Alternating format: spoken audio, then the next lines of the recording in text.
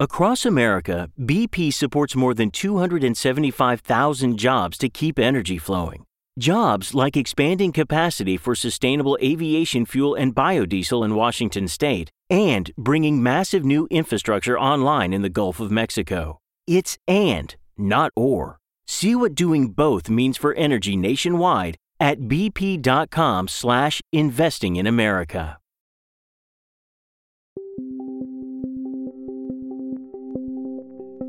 Hello, I'm Ezra Klein. Welcome to The Ezra Klein Show.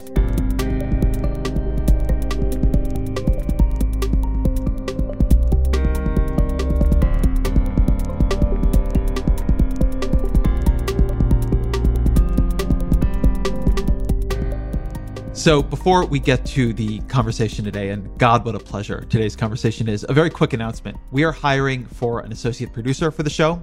And I always like to announce this on the podcast itself because I always hope we'll get somebody from inside the show's universe, somebody who knows what we're about and loves the show and wants to be part of it.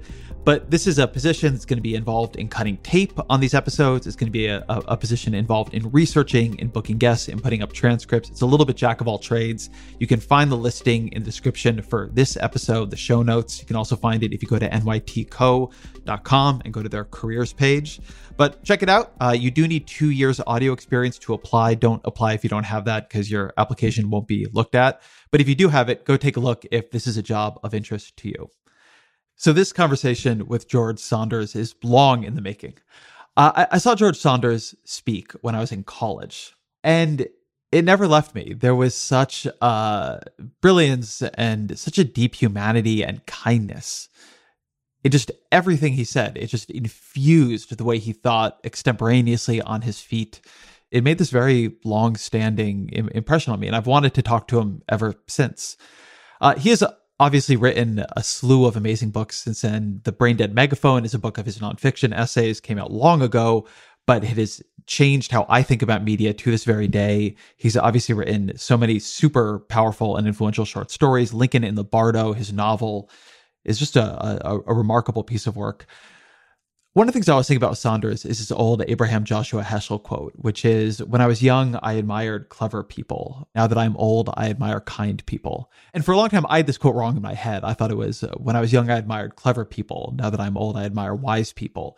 And I always thought about it with people in DC, which is full of clever people and wise people, I think, are in shorter supply. But the thing about Saunders' work to me is always that there is a kindness and a wisdom to it. It is very centrally concerned with this question of how are we kind to each other in a world that does not always create space for that? How do we take each other's perspective when that is often the hardest possible thing to do? How do we approach things with the qualities and the intentions and the processes and the mental states that will produce some level of wisdom? His new book, A Swim in the Pond in the Rain, is about 7 short stories by Russian masters and about what he took from them and how the stories work on a basic level, but then also what kinds of habits of mind they reflect. And through that, what kinds of habits of mind fiction broadly, literature broadly reflects and cultivates. So it's very much centrally concerned with what I understand to be the main preoccupation of his work, which is how to live well and decently among each other in fellowship. And that's what this conversation is about too, and it was a total pleasure to get to have it with him. As always, my email is ezrakleinshow@nytimes.com. You can email me your guest suggestions, your feedback, whatever. Here's George Saunders. Let me just begin with a basic human question. How are you? I'm okay. I'm kind of, we're up in Oneonta, New York, kind of super isolated. And so I'm just kind of using it as an excuse to do what I like to do, which is just work all day. And so, yeah, it's a crazy, sad time, but I guess I just feel like part of the job is to try to keep yourself as mentally healthy and happy as you can. And then, hopefully come out on the other end. How are you doing? Day by day. Yeah. I remember asking somebody on the show, actually, Jenny Odell, who's a great artist. I remember asking her, and she told me day by day. And then I said, well, how's today? And she said, it's too early to tell, Yeah. Which I've always liked as a way of thinking about this era. Yeah. I keep thinking that maybe part of the job is to not be any more miserable than you actually are. So if you wake up and you're feeling pretty good, just, go with it. I think that's actually an important and difficult point right now. On the days I feel bad for feeling bad because my situation is objectively fine. I'm healthy and have not lost my job. And the same is true for my family at this point. And then on the days I feel good, I feel bad for feeling good. There's a great piece by a former colleague of mine at Vox about the second arrow of suffering, which I guess is a Buddhist idea that it's important to be present in other people's suffering. But if you just add more suffering in yourself, you're just adding to the total amount of suffering, and it doesn't help anybody, which I've tried to hold to. But the meta judgment of how you're feeling day in and day out can be a little tough. Yeah, which is something you wouldn't normally feel in a normal day. You'd just be kind of going along. But, I was reading Nadezhda Mandelstam, Hope Against Hope. It's this beautiful memoir about the Stalinist time. And that's a pretty good thing to do because, shit sometimes goes crazy and we're in a version of that now. But it also, makes you think, wow, it could definitely be worse. It's kind of a good little proportion reestablisher. Yeah, I think there's a lot of wisdom in that. So I want to begin here with a quote of yours that I love. Kindness is the only non-delusional response to the human condition. Tell me why.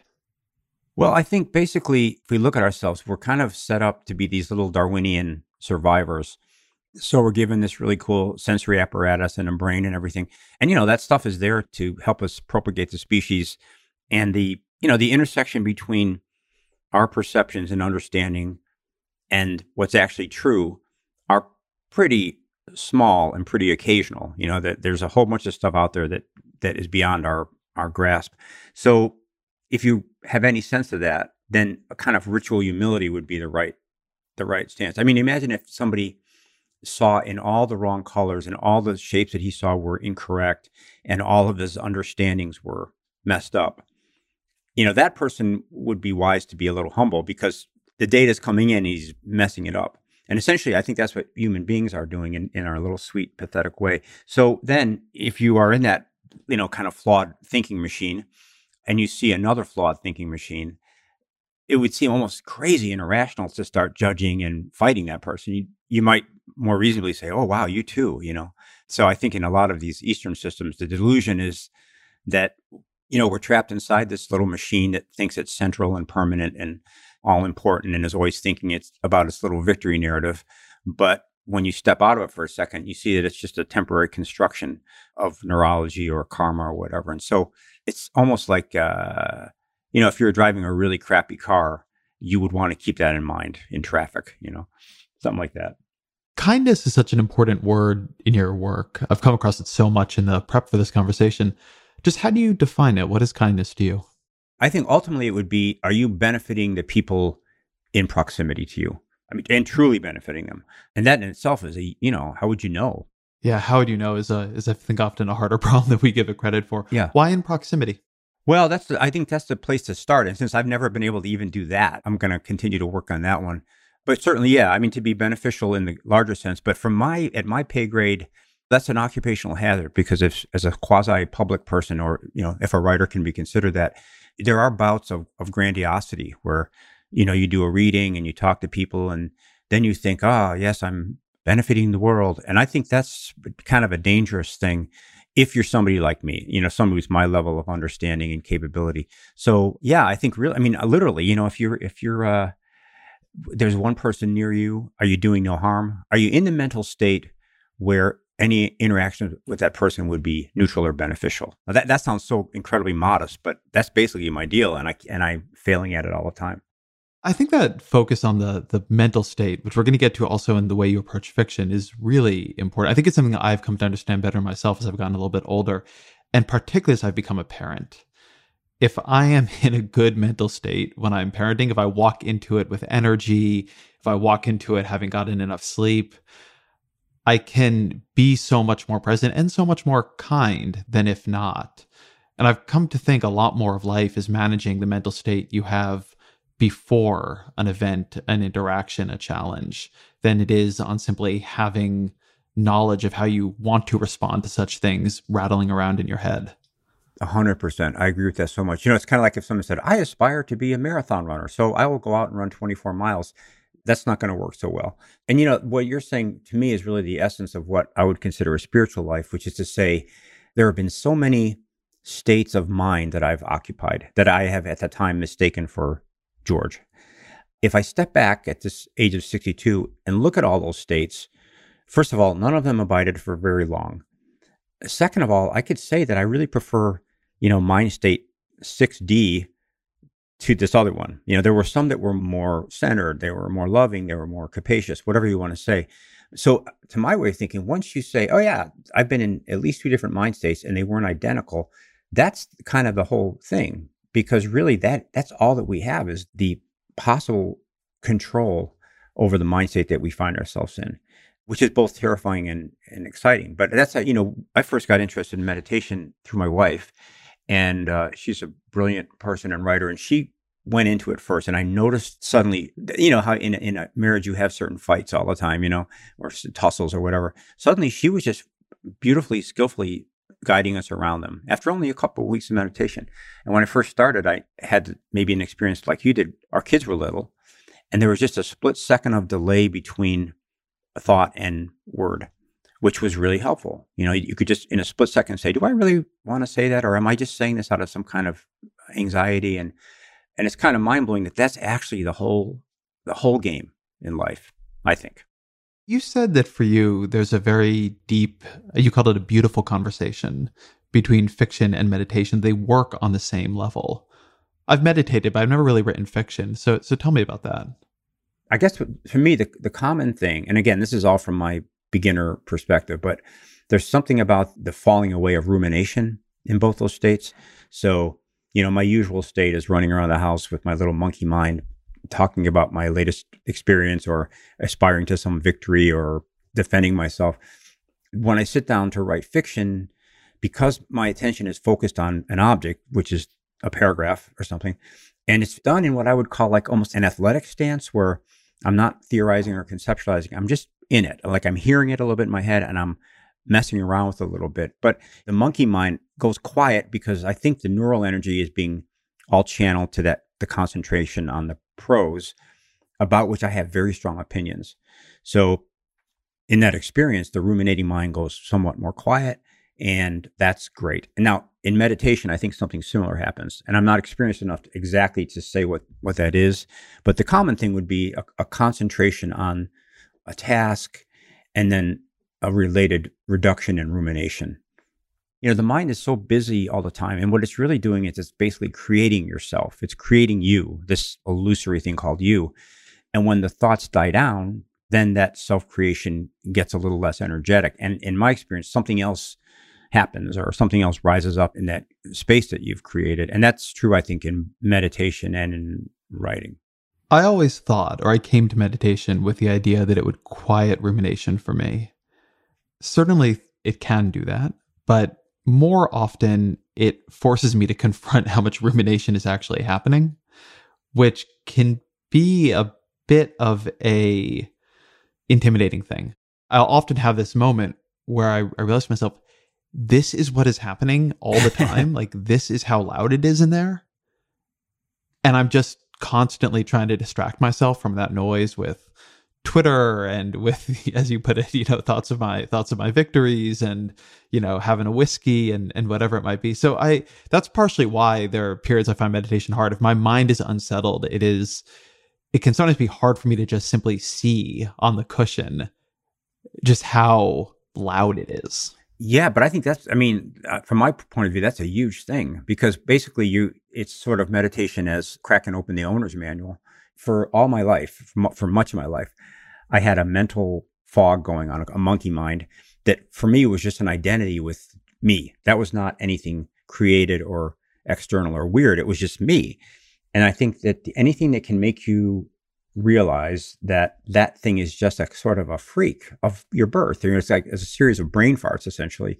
Now they're systematic. They're similar to the brain farts you were having when you were 10, but they're not you. So when I was first starting to meditate, I noticed almost exactly like what you're saying. I noticed a certain pessimistic or snarky cast to my default mind. I'd walk into a party and I was just looking for things to kind of lightly make fun of. Probably a defense mechanism, but also it was fun, So what was really useful about that was to say, oh, wait a minute, that's not me. And it's certainly not true of the party. It's just a feature of this particular mind, And writing does the same thing for me. If I put out a first draft and there's a certain writer represented therein, and then you start rewriting it. And for me, it's a really long process. But by the end, there's a different person represented. And it's a person that I like better. So in other words, that first the mind that appeared in the first draft was just some mind, it doesn't have to be identified with me. The process of working through it, suddenly you see, oh, there's a lot of minds along the way. And that to me is a really beautiful and kind of addicting experience. I don't ever want to be the person who speaks or thinks in first draft mind. Something that I want to key in on there that you've talked about elsewhere is this idea of intuition as being an important part of writing. It is a very strange experience, at least for me, to have a thought emerge seemingly out of nowhere that is more insightful and deeper than I tend to think I am. And then it's similarly a little bit strange to have thoughts emerging constantly that are about things I don't want to be thinking about. And I do think about meditation, but also about the fiction writing process as you've described it, as about trying to hear quieter voices in your own mind and make more space for them. So I was wondering if you could talk a little bit about the role of intuition, what you understand intuition to be, and how you open yourself up to it.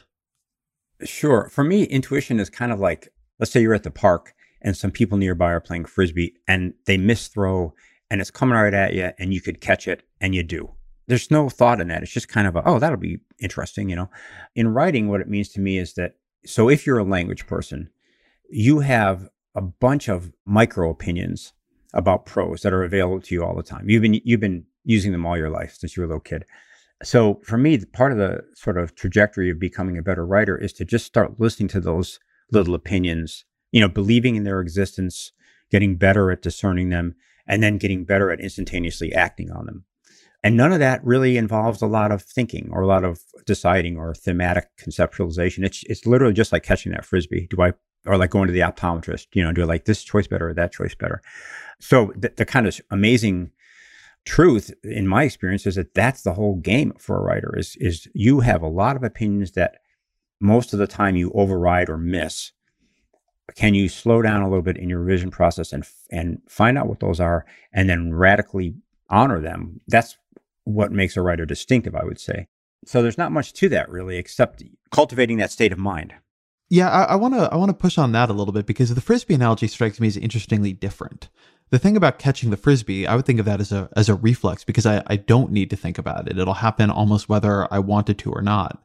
Whereas it strikes me, or I think, that what you're talking about requires some real energy and space to hear that. It'd be very easy to miss that voice. You have a line in the new book there where you say, that's what craft is. A way to open ourselves up to the supra-personal wisdom within us.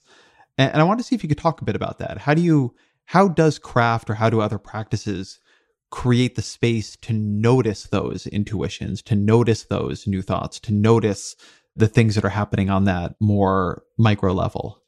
Sure. The analogy would be you're reading a phrase of yours and something hits you as being a happier phrasing. In other words, the impulse to catch a Frisbee was present and you honored it. And when you're hitting a phrase that you don't like of yours, it's the same feeling. I'll just say for me, I have cultivated a revision practice that is 100% dependent on this kind of moment we're talking about, the state of mind we're talking about. If I do that over time, I think that's the conduit for this, what Kundera called the superpersonal wisdom to come in. So it's kind of a fancy way of saying that your stories start making more sense.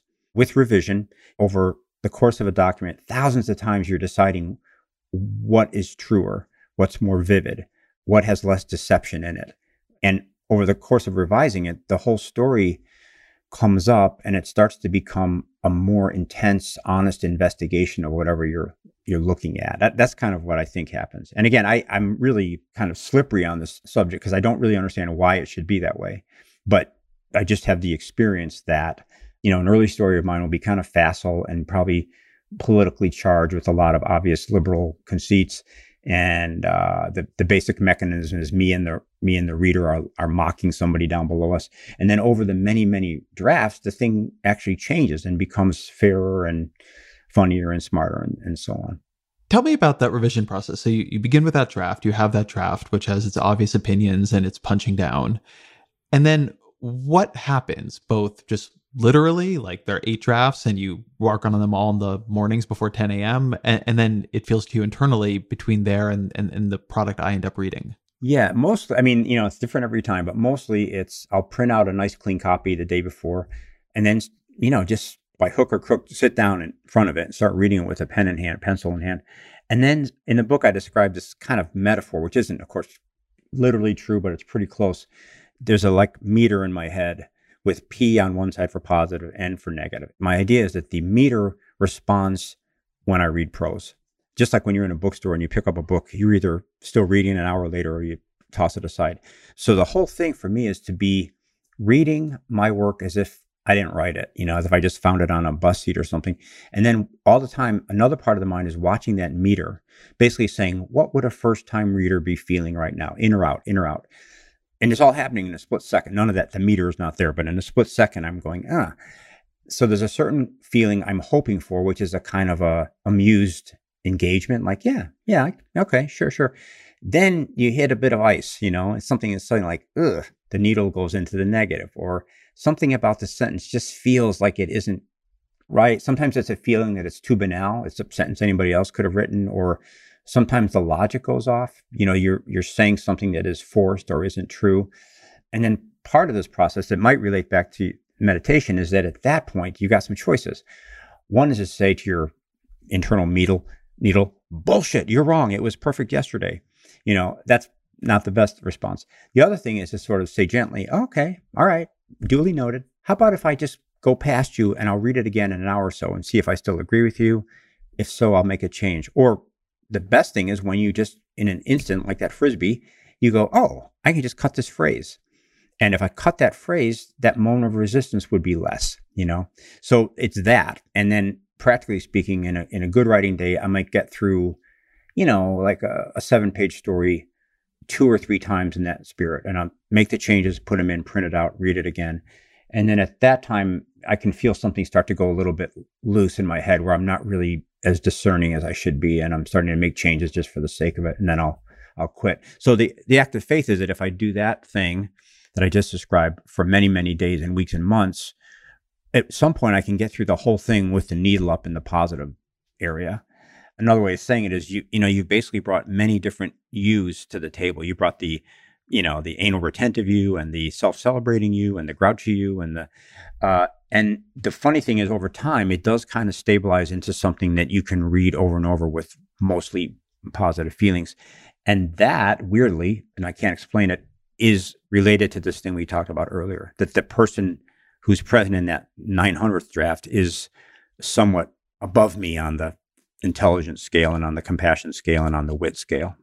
So I think that's actually a good bridge to the new book. And so for people who haven't read it yet, and people should, it is built around 7 Russian short stories that you teach, and you're working through the logic, and I would also say in different ways, the message of them. And so I wanted to look at a couple of them more closely. So let's begin with The Master and the Man, which I have to say, I never read. It's by Tolstoy. It just rocked me. It is such an incredible story. Can you summarize it, or do you think that does too much violence to it to do? No, I think it's, basically like a lot of these stories, it's really kind of almost like a joke. Because, the thing is a rich man and his servant go out to close a business deal at the rich man's probably unreasonable insistence, and they drive right into a snowstorm. And then, I guess without giving it away, I would say the story quickly tells us that what it's about is, can that rich guy who's an arrogant, oppressive, mansplaining, imperialist pig, can he change? And then Tolstoy takes it up one more level and says, okay, if he can change, how exactly? What's the mechanism? And then the feeling for the reader is that it's a reflection on, can anybody change? Can any of us change? And if so, how might that happen? Something you write in your commentary on that story is that Tolstoy is proposing something radical. Moral transformation, when it happens not through the total remaking of the sinner or the replacement of his habitual energy with some pure new energy, but by a redirection of his same old energy. And I love that idea that we are as we are on some level. And the question isn't, I think, the one we often ask, which is how can we fundamentally change? But it's how do we redirect that nature constructively, or that energy constructively, or how do we put ourselves in a context where the things that make us up are adaptive as opposed to maladaptive? Right. I mean, so it's like earlier when we were talking about our respective energetic monkey minds, I don't think that's going to stop. I've had it my whole life. So the question is, what do you do with that, that feature? One thing that I, kind of associate with maybe traditional religions is cut it out. Just stop it, disavow it. eradicate it. That seems to me not right. So then the alternative is, well, you've got this rushing river. If you route it through a kindergarten, that's not so good.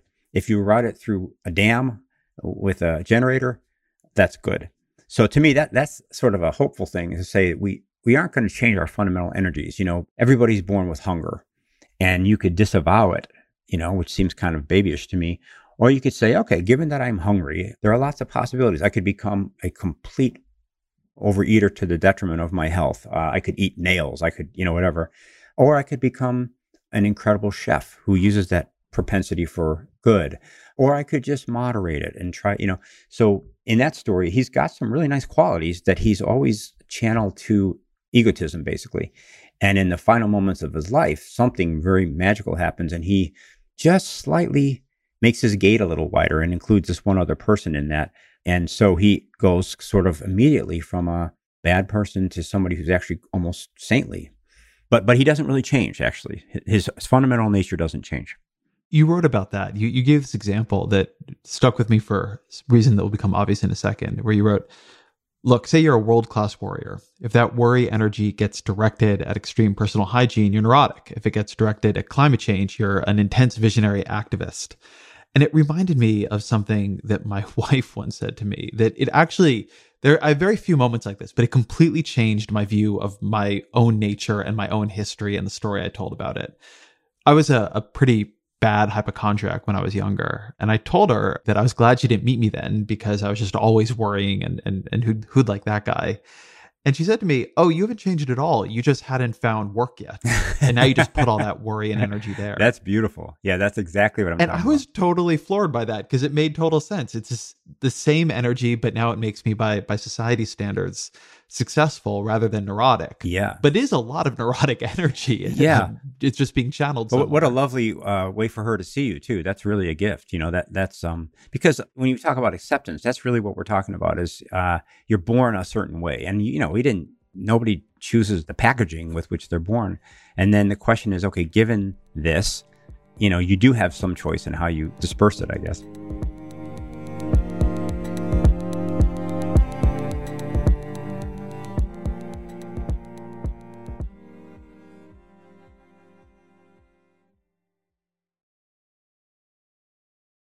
Intel is the spark for the dreamers who do.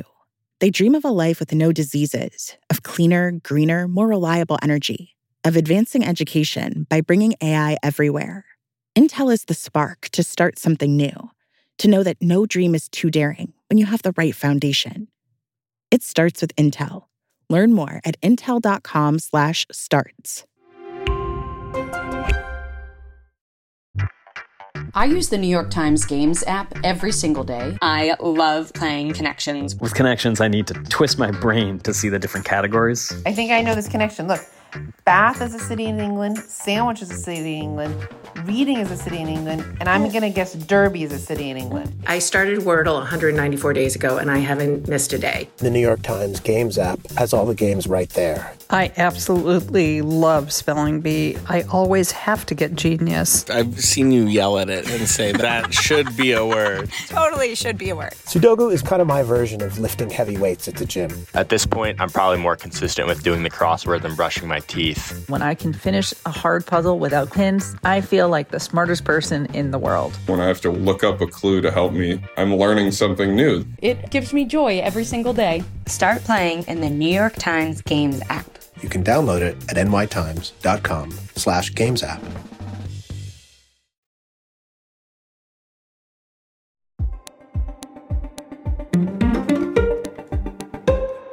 So I read an old interview with you where you said that the best thing that happened to you is you worked for engineering companies, and that's where you found your material. And I'm quoting you here, in the everyday struggle between capitalism and grace.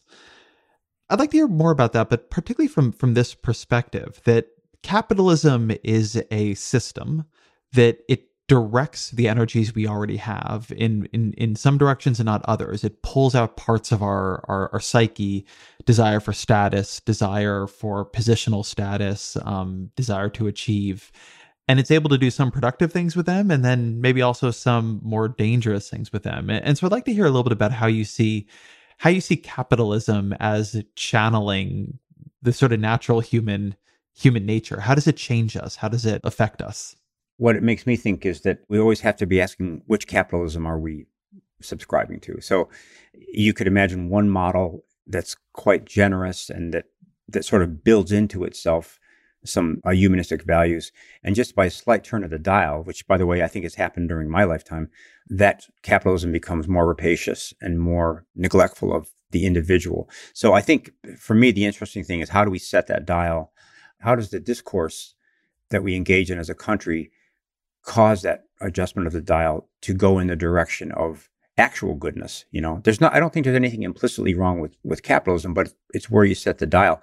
In my experience, what happened was, we had our daughters, and Paul and I got married pretty quickly and had children right away, and we had no money. So in a very babyish bourgeois way, I could just see, or could feel the way that the society was pressuring me and was kind of causing a lot of my qualities like anxiety and perfectionism to torment me a little bit, and was undercutting my grace, my ability to be joyful and rise to the occasion. So really, it was just an extrapolation that if me, a guy with a relatively okay job and a relatively okay mind and good health and so on, was feeling that pressure, suddenly I looked up and like, oh my God, this is what cultural discontent is about, is that the capitalist dragon has its claw on everybody's throat and it's pressing down at different levels to everybody.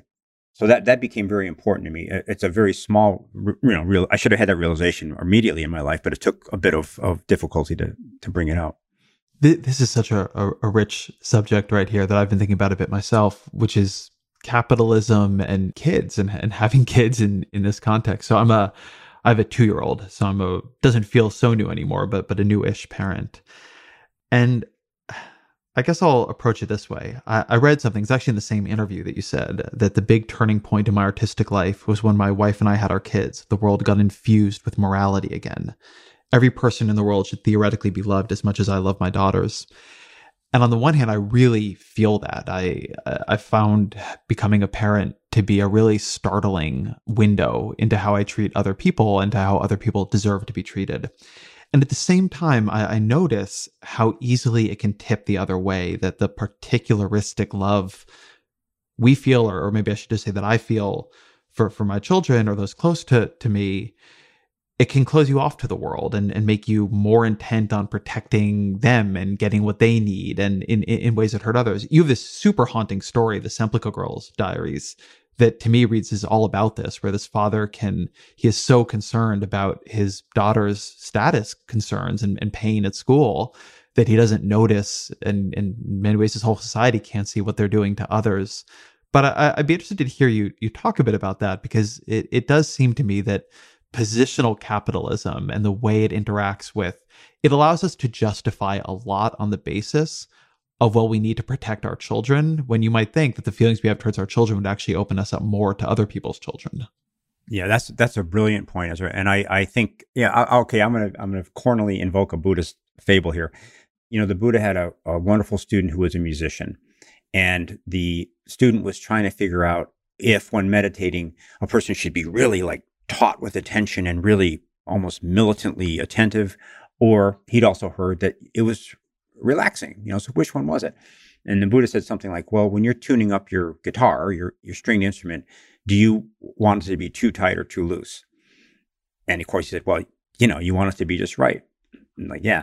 So in so many things in life and in our culture, it would be nice if we could just settle on one extreme or the other and have one autopilot setting, put your kids above everything else. That would be nice. But the experience tells us that the pisser is we have to always be setting the dial, and not just like once every 3 years, like every moment you have to be resetting the dial. And this is another kind of thing I learned from fiction, is the truths that you might say that are separate from questions of to whom, under what conditions, on what day. Those truths are not that interesting to me. In other words, am I for assisted suicide, say? I really feel there's a certain wisdom in saying by whom, on what day, under what conditions, and almost like reflexively asking that. It keeps us out of the danger of generalization, which I think in our public discourse is so pervasive, and it results in so much agitation when we're asking people to decide general conditions. And fiction reminds us that you can't really write a good story without specifying who it's happening to, under what conditions, on what day. So that would be kind of my long-winded answer to your question about child raising, which is, yeah, you're exactly right. And that's what we have to sort of titrate, every day. I like that. And we are very much going to come back to that who, under what conditions, at what times question, because it's something that is laced through, I think, your work, but also in a very different way, mine. And I want to get at that interface. But I actually want to talk about one of the other short stories you discuss in the new book, which is The Nose. That one's a more fun one to summarize. So do you mind doing it? Yeah. A guy wakes up and he finds a nose in his breakfast. He doesn't know where it came from. And we cut away to the guy whose nose it is, who goes in search of it. And then it shows up as a kind of like 6'2" nose that gets out of a carriage. And the guy, runs around trying to get his nose back on his face, basically. When you put it that way, it sounds so crazy. Well, you write about it that Gogol, who's the author, is sometimes, and whose name I probably just mispronounced, is sometimes referred to as an absurdist, his work meant to communicate that we live in a world without meaning. But to me, Gogol is a supreme realist, looking past the way things seem to how they really are. So why is a story about a 6'2" nose running around getting in and out of carriages a story about the way things really are? Right. I think it goes back to what we were discussing earlier. We come out of the womb with a bunch of really amazing sensory apparatuses and with this brain at the top of it all. And instantly we are there, George is there and Ezra is there. I can remember even as a 3-year-old, like, oh, I'm in a movie and I'm the star of it, and I'll be in this movie forever.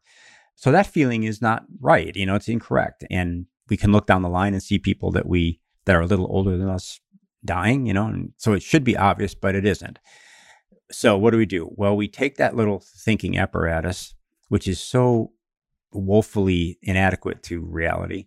And what else are we going to do? We assume that it's giving us good data, and we're thinking all the time, and the thinking makes us and it makes the world. And we blunder out into that. And then we meet somebody else who's doing the same exact thing on the sidewalk. And hilarity ensues because the constructed worlds that we both have made aren't in agreement often. They might be in agreement broadly. We might both agree that that's a duck there on the sidewalk with us. But the more nuanced parts of that construction are not in agreement. So that's scary, but it's also really funny. It's what causes basically funny shit to happen. And it's also what causes genocides to happen and divorces and beautiful weekends in the Poconos. So to me, that Gogol is somebody who is able to say, when we look at two people in a room, we're basically looking at two insane entities who both think they're not only sane, but preeminent. It's a totally natural result of the physicality. And both of them are trying to do this very human thing, which is to assert control over their environment. Like, I'm a husband, a father, a professor, and a writer. You've got your constructed view of yourself. Usually that view puts you at the top of the heap in any situation you're in. But because all of that's false, it leads to the drama of human life. And I think Gogol somehow, by starting with that precept, and the way he does it is he has, even his narrator is a screw up. His narrator is really subjective and a little bit unskillful in the way he expresses himself. So that guy's messed up. The characters also reason badly, and they reason very selfishly. So you have at any given time 2 or 3 or 4 machines that aren't reasoning very well and that are positioning themselves as little gods in the world. And it's crazy. It's funny. But in a certain way, it seems like the most accurate assessment of what's actually going on here that I've ever read. There's another thing you draw out of that story that you gestured at there, which is the way in which everybody in that story, but then I think of this as characterizing a lot of your work, and then I think of this as characterizing a lot of our world, will treat the most insane happenings as normal, so long as everybody else is treating them as normal. That the human capacity to baseline whatever is going on around, no matter how extreme, no matter how grotesque, no matter how bizarre, is just really, really high. And that's one of the really profound forces, on the one hand, holding society together, but on the other hand, often protecting some of the worst elements of society from attention and maybe reform. Yeah, I think it's true. You could see, the Trump era is an obvious example where what would have been absolutely unimaginable becomes normalized really quickly. And then it takes a lot of work, I think, to stay in a state of alertness where you're you're seeing a certain behavior correctly relative to the previous baseline. But as you're saying, it's probably necessary. I mean, look how quickly we learned to live in quarantine. And now I have a hard time imagining not being in it, So I guess like so many things, it's kind of a double-edged sword. It's appalling that we would have somebody we care about die and then within a couple months basically be back to normal. That's crazy. But it's also, absolutely necessary. Yeah, that's a really lovely example. I'm going to take us to the Trump era in a second, but in some ways I feel like the Trump era is too easy of an example because too many people believe it. Too many people looked at it, and I want to talk to you about this, and said, this is wild, what is happening here.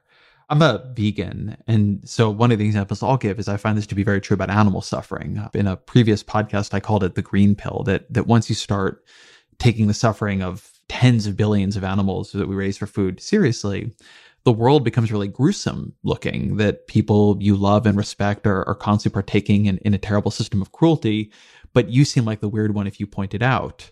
And before anybody thinks I'm just up on a high horse about this, although obviously I am a little bit, you could make this argument about me on, say, climate change. Before the pandemic, I took flights different places, right? And I certainly don't live a low carbon lifestyle compared to people around this world. Or there's this very famous thought experiment by the ethical philosopher Peter Singer about, would you jump in a pond to save a drowning child?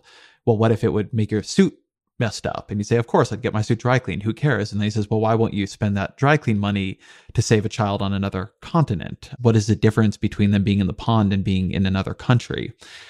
And to just move through the world day by day, you have to abide such a high level of moral outrage. And on the one hand, if you open yourself up to it, it's paralyzing. But if you close yourself down to it, it's deadening.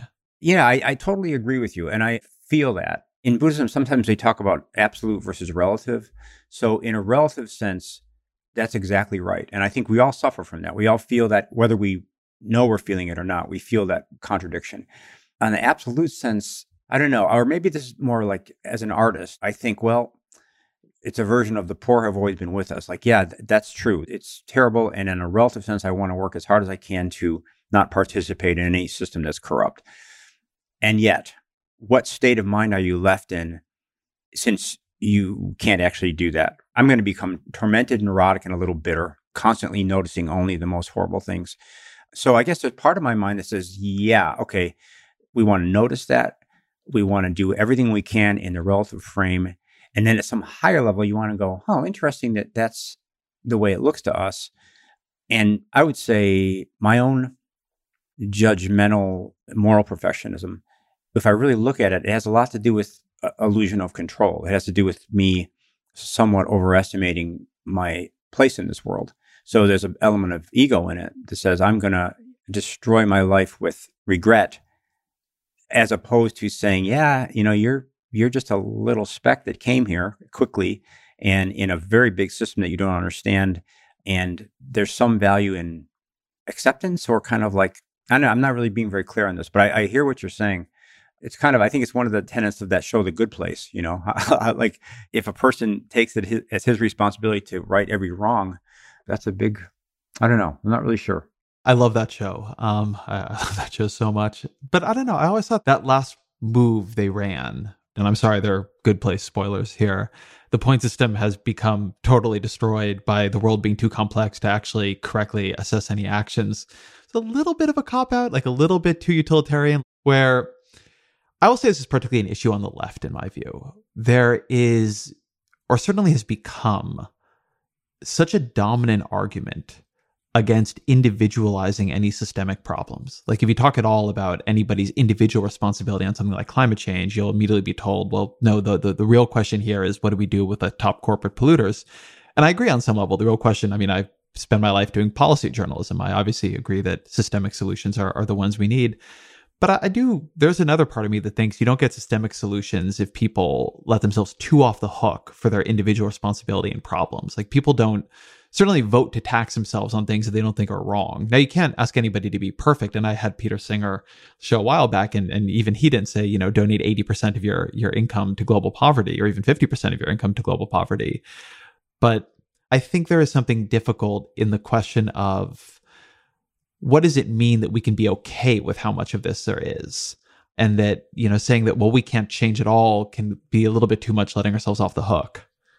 So as a writer, what I'm interested in is how might I change my inner state so that I would understand the world in such a way that I would do less harm. That's, for me, the starting place. And then to the extent that I'm not doing that, I think I'm skipping ahead a couple of steps maybe. But I think what you're saying really is true.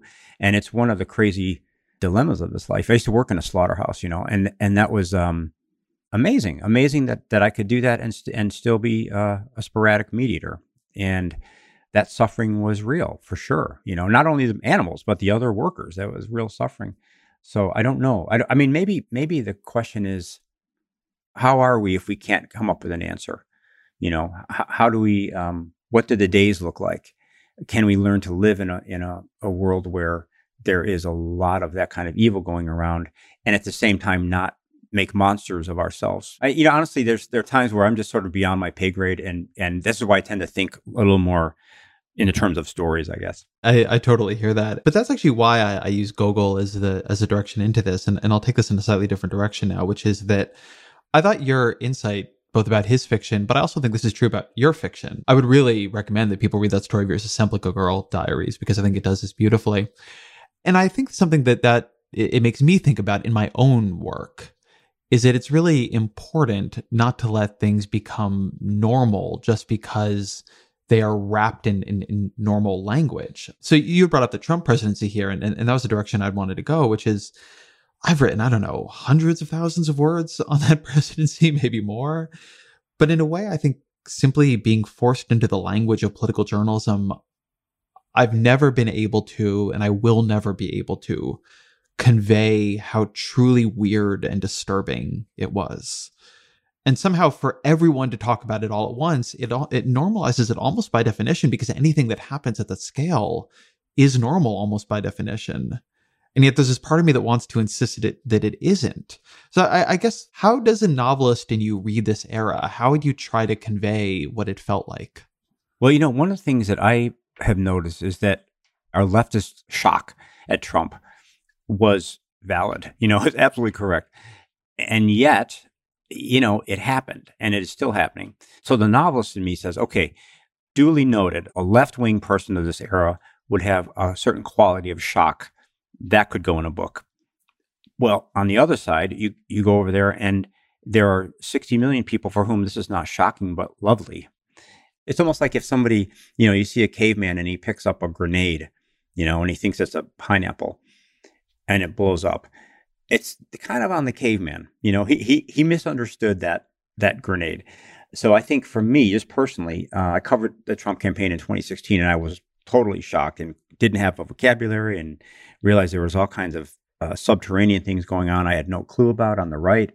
And now what I've been trying to do since then is just get over the shock and start to try to understand the system that existed before Trump in such a way that it makes sense. Not to say that I approve of it or that I won't resist it, but that it makes holistic sense, because cause and effect never takes a break.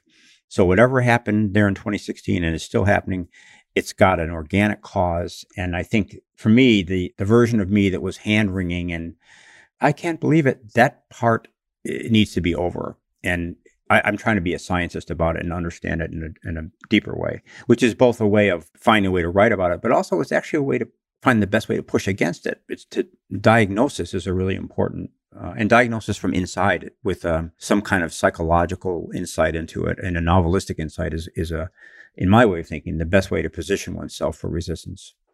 Someone once told me that whenever you think, that doesn't make sense, that what it means is your model of the world doesn't make sense, that the world always makes sense on its own terms. It's you who is missing something. And so that's always a starting point for inquiry. And so I actually want to go back, because one thing I will say about your nonfiction is that there is a really powerful predictive dimension in it to this era. You wrote a piece many, many, many years ago now on the Minutemen, who were this militia, this sort of right-wing militia, but also kind of cosplay militia that would stand in border towns with guns and hang out waiting to see immigrants crossing the border and then try to, get them picked up by the border patrol. And at the time, it all looked very weird. It was, people who seemed to be pretending they were somehow soldiers in some grand war.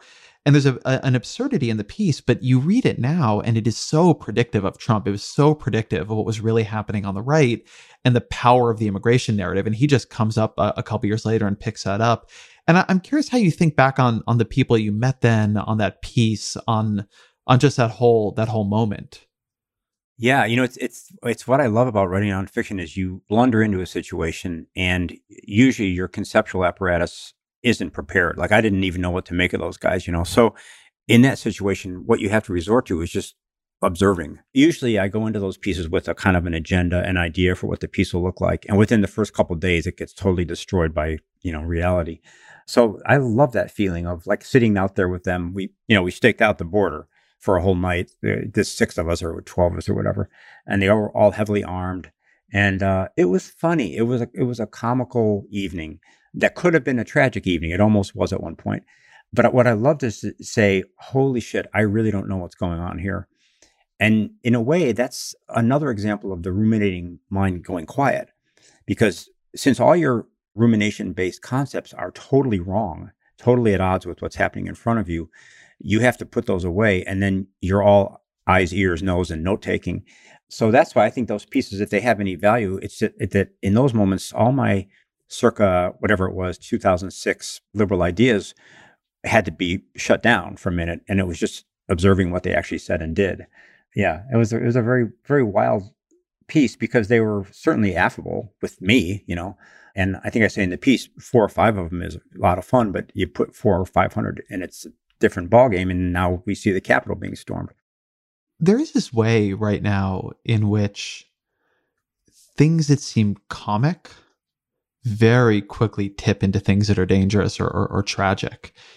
And people keep experiencing that as some kind of surprise, that there's a contradiction or a tension there, when certainly I've come to believe that those things are related. They're more causal, actually, that the comic nature allows things to spread, to not be seen as dangerous, and then they become dangerous. But you see that in the Capitol insurrectionists, right? There's a sort of ridiculousness to, this guy in the shaman hat running in, but there's also a bunch of people with guns. You see it in the Minutemen.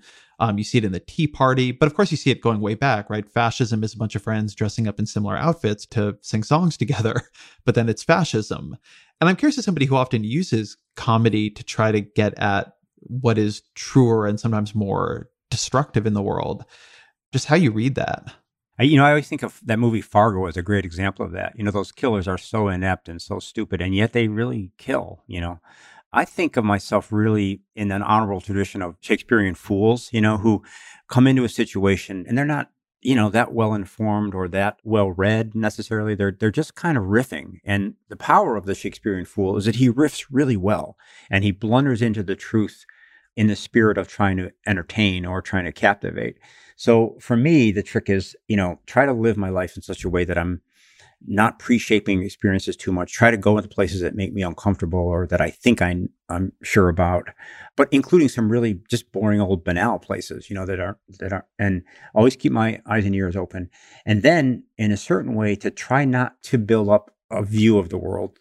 Now you do, of course you do, but try not to. And then when I get in front of a story that I'm writing, this subconscious thing we were talking about kicks in.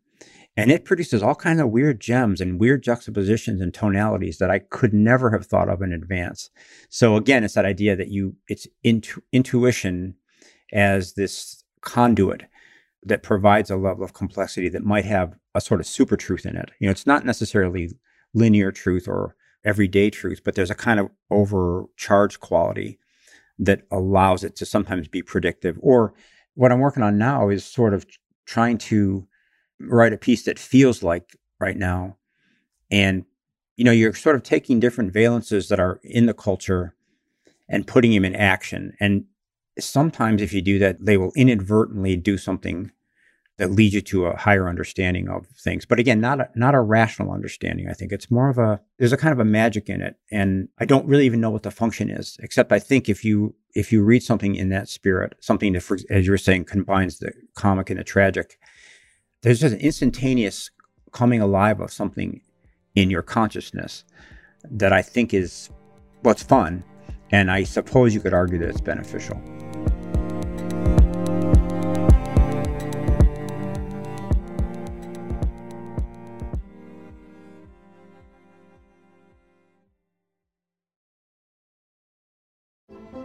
Intel is the spark for the dreamers who do. They dream of a life with no diseases, of cleaner, greener, more reliable energy, of advancing and expanding education by bringing AI everywhere. Intel is the spark to start something new, to know that no dream is too daring when you have the right foundation. It starts with Intel. Learn more at intel.com/starts.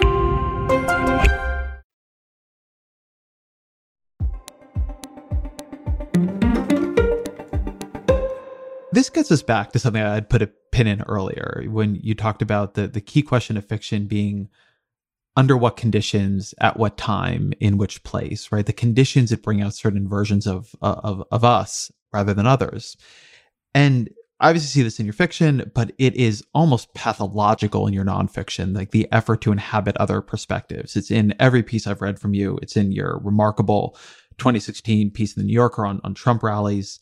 But I want to read some quotes here from this Minuteman piece you write that everyone's pissed, oppositional, less empathetic and articulate and well-mannered than they would be at any other moment in their actual lives.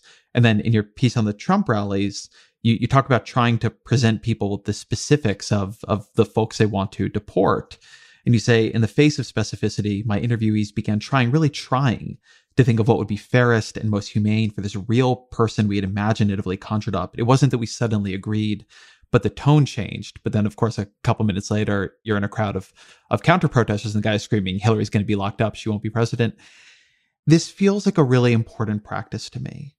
And then also there sometimes feels like there's a way of searching so determinedly for the multitudes we carry inside of ourselves that it can almost blind us to the people we are being right now when it matters most. That it can become exculpatory when we actually need to be forced to be responsible for who we are in this moment. And I'm curious how you think about that tension.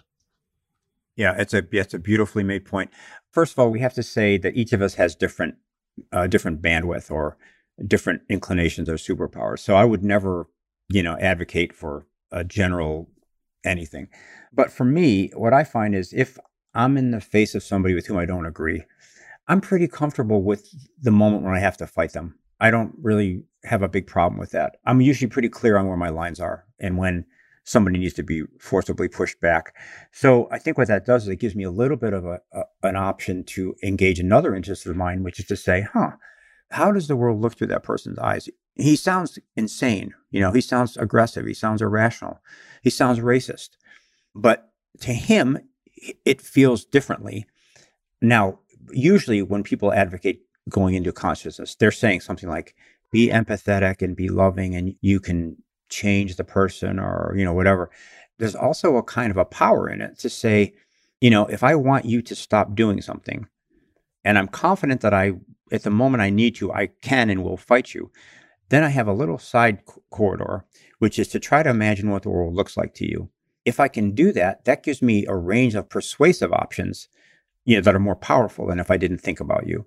Now, again, for a lot of people, I think that's just weird and they don't want to do it. But for me, ever since I was a little kid, I've had that interest in how, that person seems to be other than me. And yet to her, she seems like the central story. So maybe that's why I became a fiction writer, but I like doing that. And I think it's powerful. And I think I have maybe more bandwidth for it than a lot of people do. But you have to be very careful that it can easily morph over into enabling.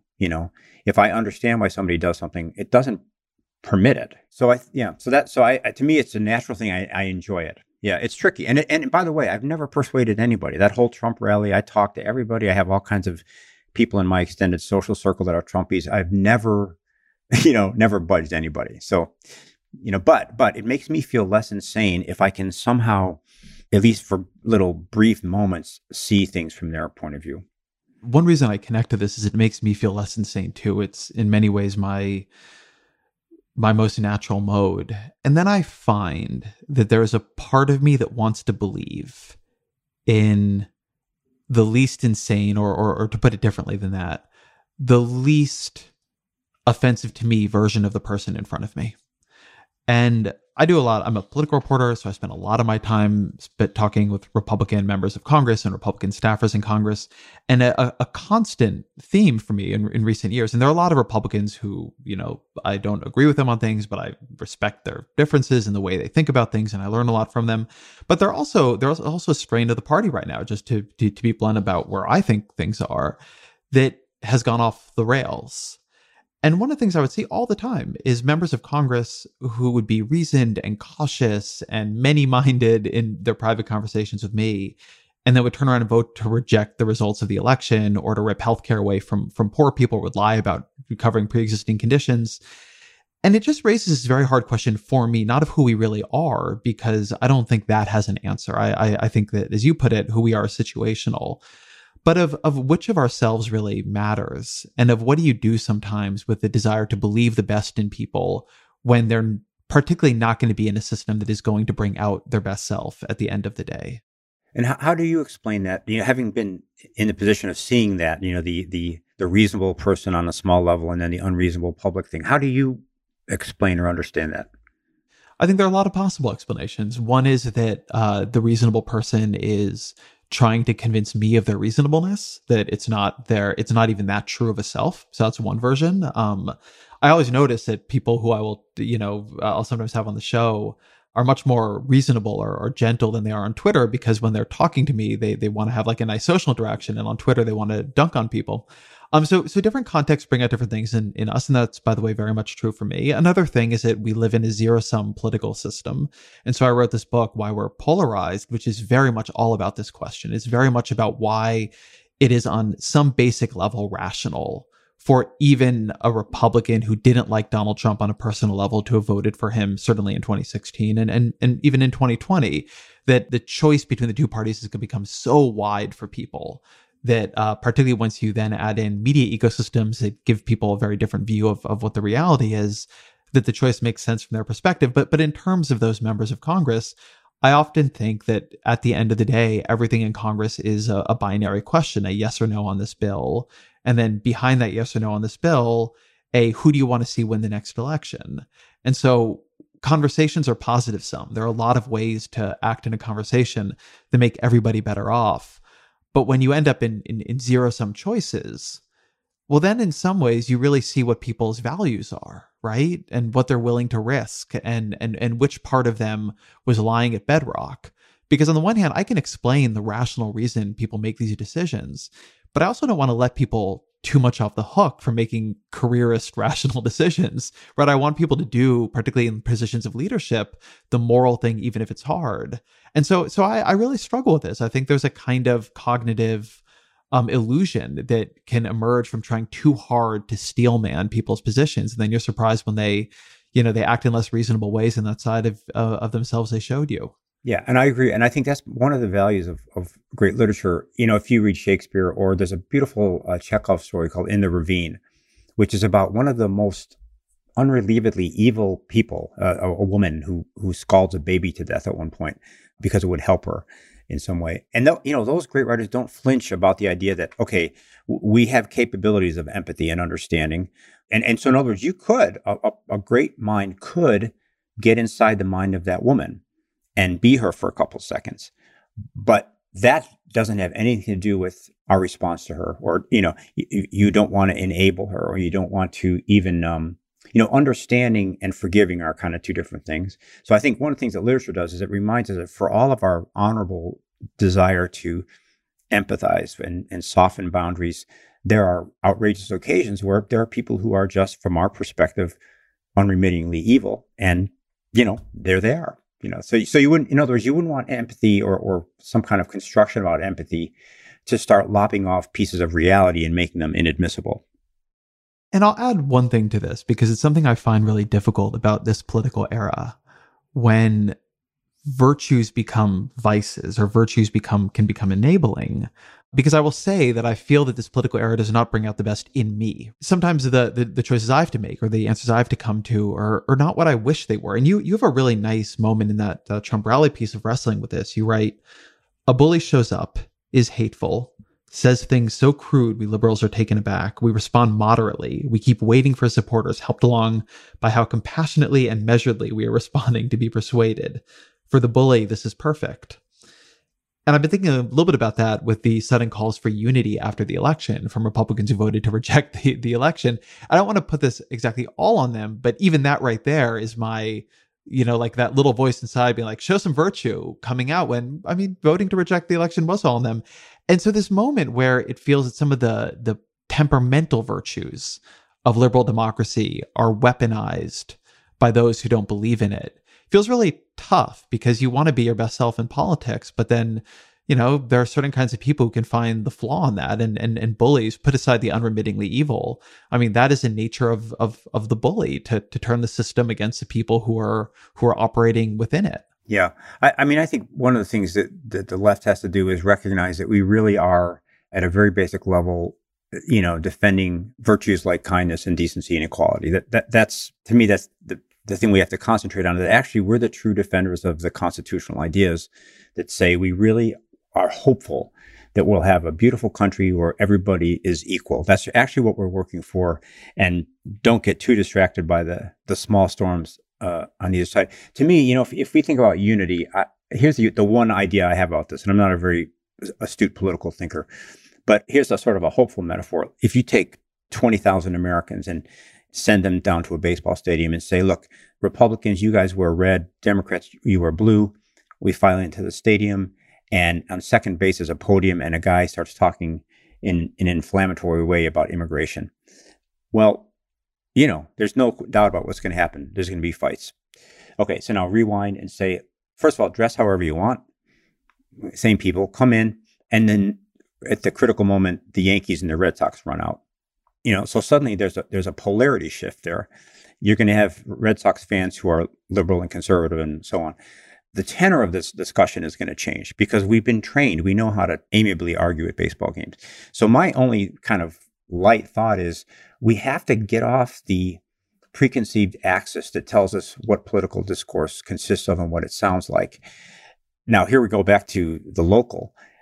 What would that look like? I think the move is to sort of somehow destabilize the idea that politics is always national and start looking locally. How does my life actually look to me as I experience it in the next 24 hours?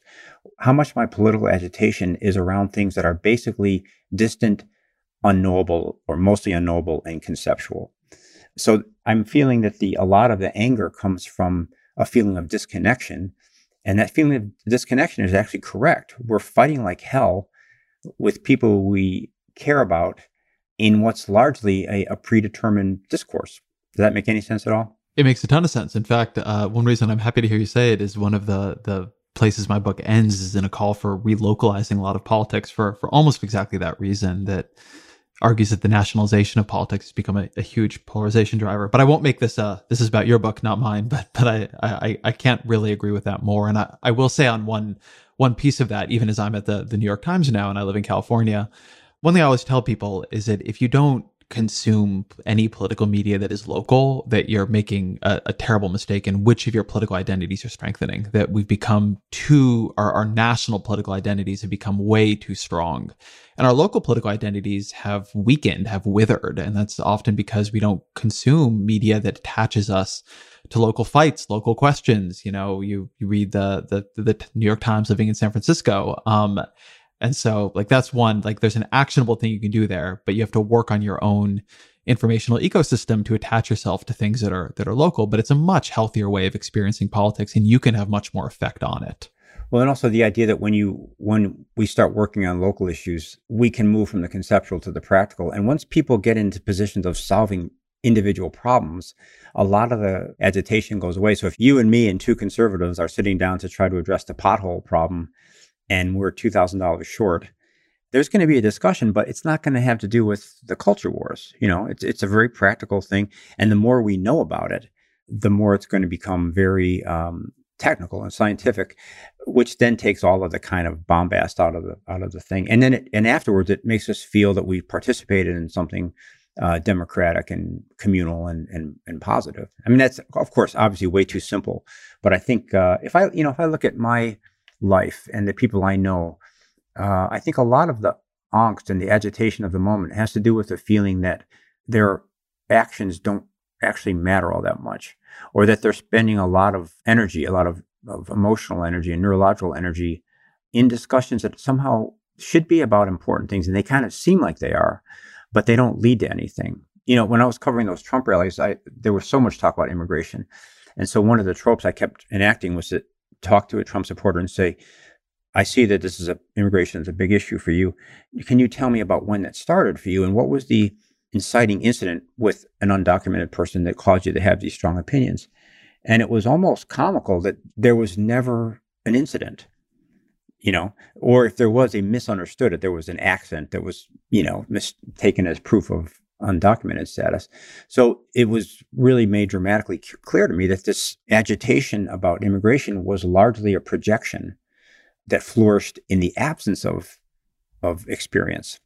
And again, this might take us back to fiction. You know, fiction is a great discipline of saying, you know, you can't, if you start a story, a bunch of people were somewhere, that story's not going anywhere. But if you say there were 4 Presbyterians in a bomb cellar, suddenly there's something, you know, and it's all because the story has been grounded in a particular place with particular people under certain conditions. And the wisdom or the knowledge or the understanding that's going to come out of that situation is directly related to how specifically it's been enumerated. I think it's a wonderful bridge to the final section here, where I'm going to ask you for some fiction among other book recommendations. And so let me begin with this one. What book have you reread the most times? I think it was probably Red Cavalry by the Russian writer Isaac Babel. It was it's a book of short stories that's really insane about when the Russians invaded Poland after the revolution. And it's just a kind of, even in translation, just a stylistic masterpiece. And so when I was young, it really was a touchstone for me of what an intense short story would look like. And then also I go back to Gogol's Dead Souls a lot, just because I love it so much and I have never been able to figure out why. It feels to me like a book that really gets the feeling of being alive right, but I've never been, you know, quite able to put my finger on why. So I just drop into that every now and then just to remind myself. What book do you give to others most often?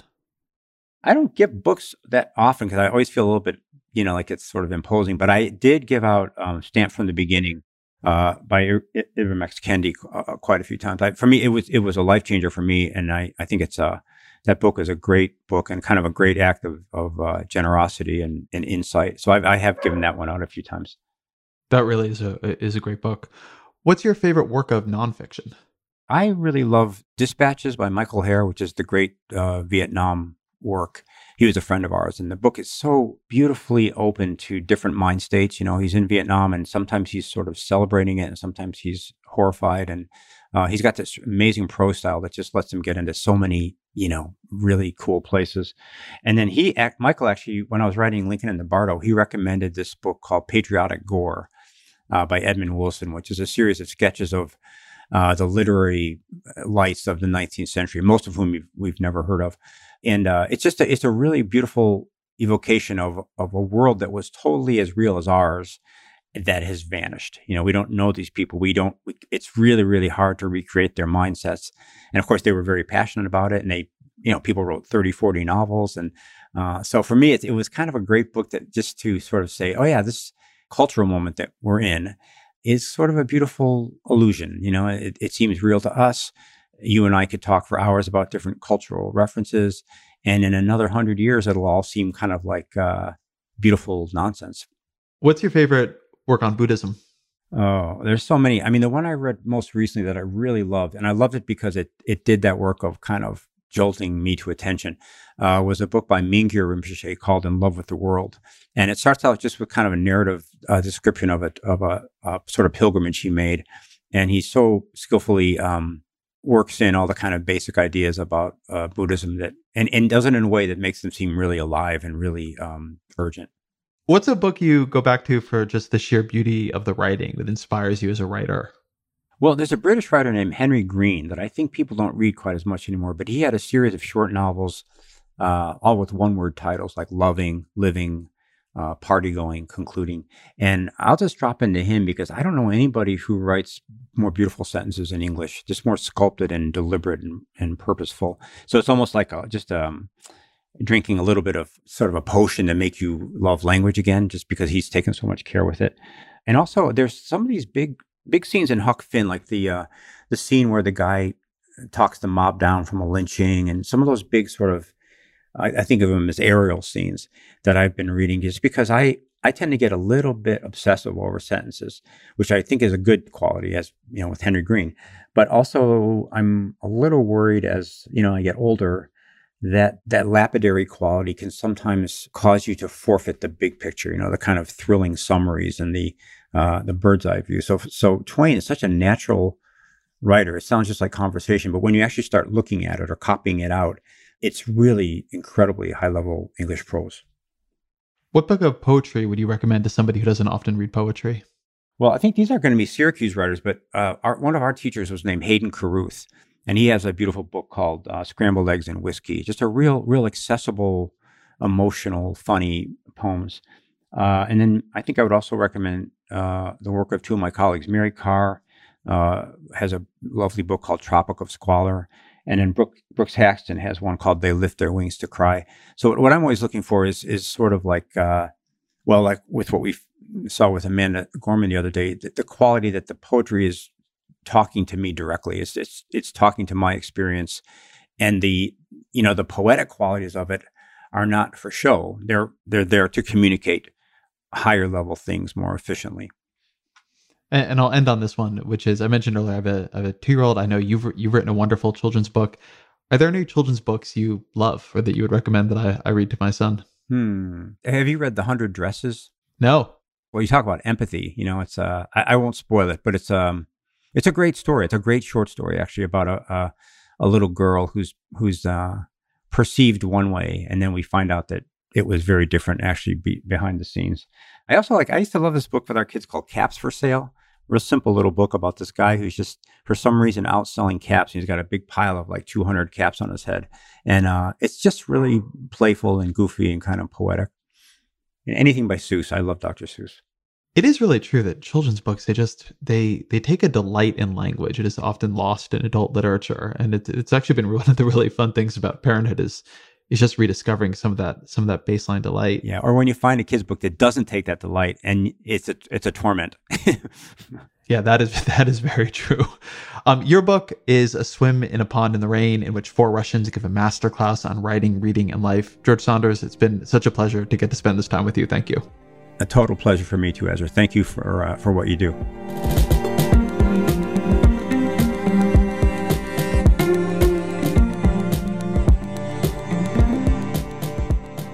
The Ezra Klein Show is a production of New York Times Opinion. It is produced by Roger Karma and Jeff Geld, fact-checked by Michelle Harris, original music by Isaac Jones, and the mixing is by Jeff Geld.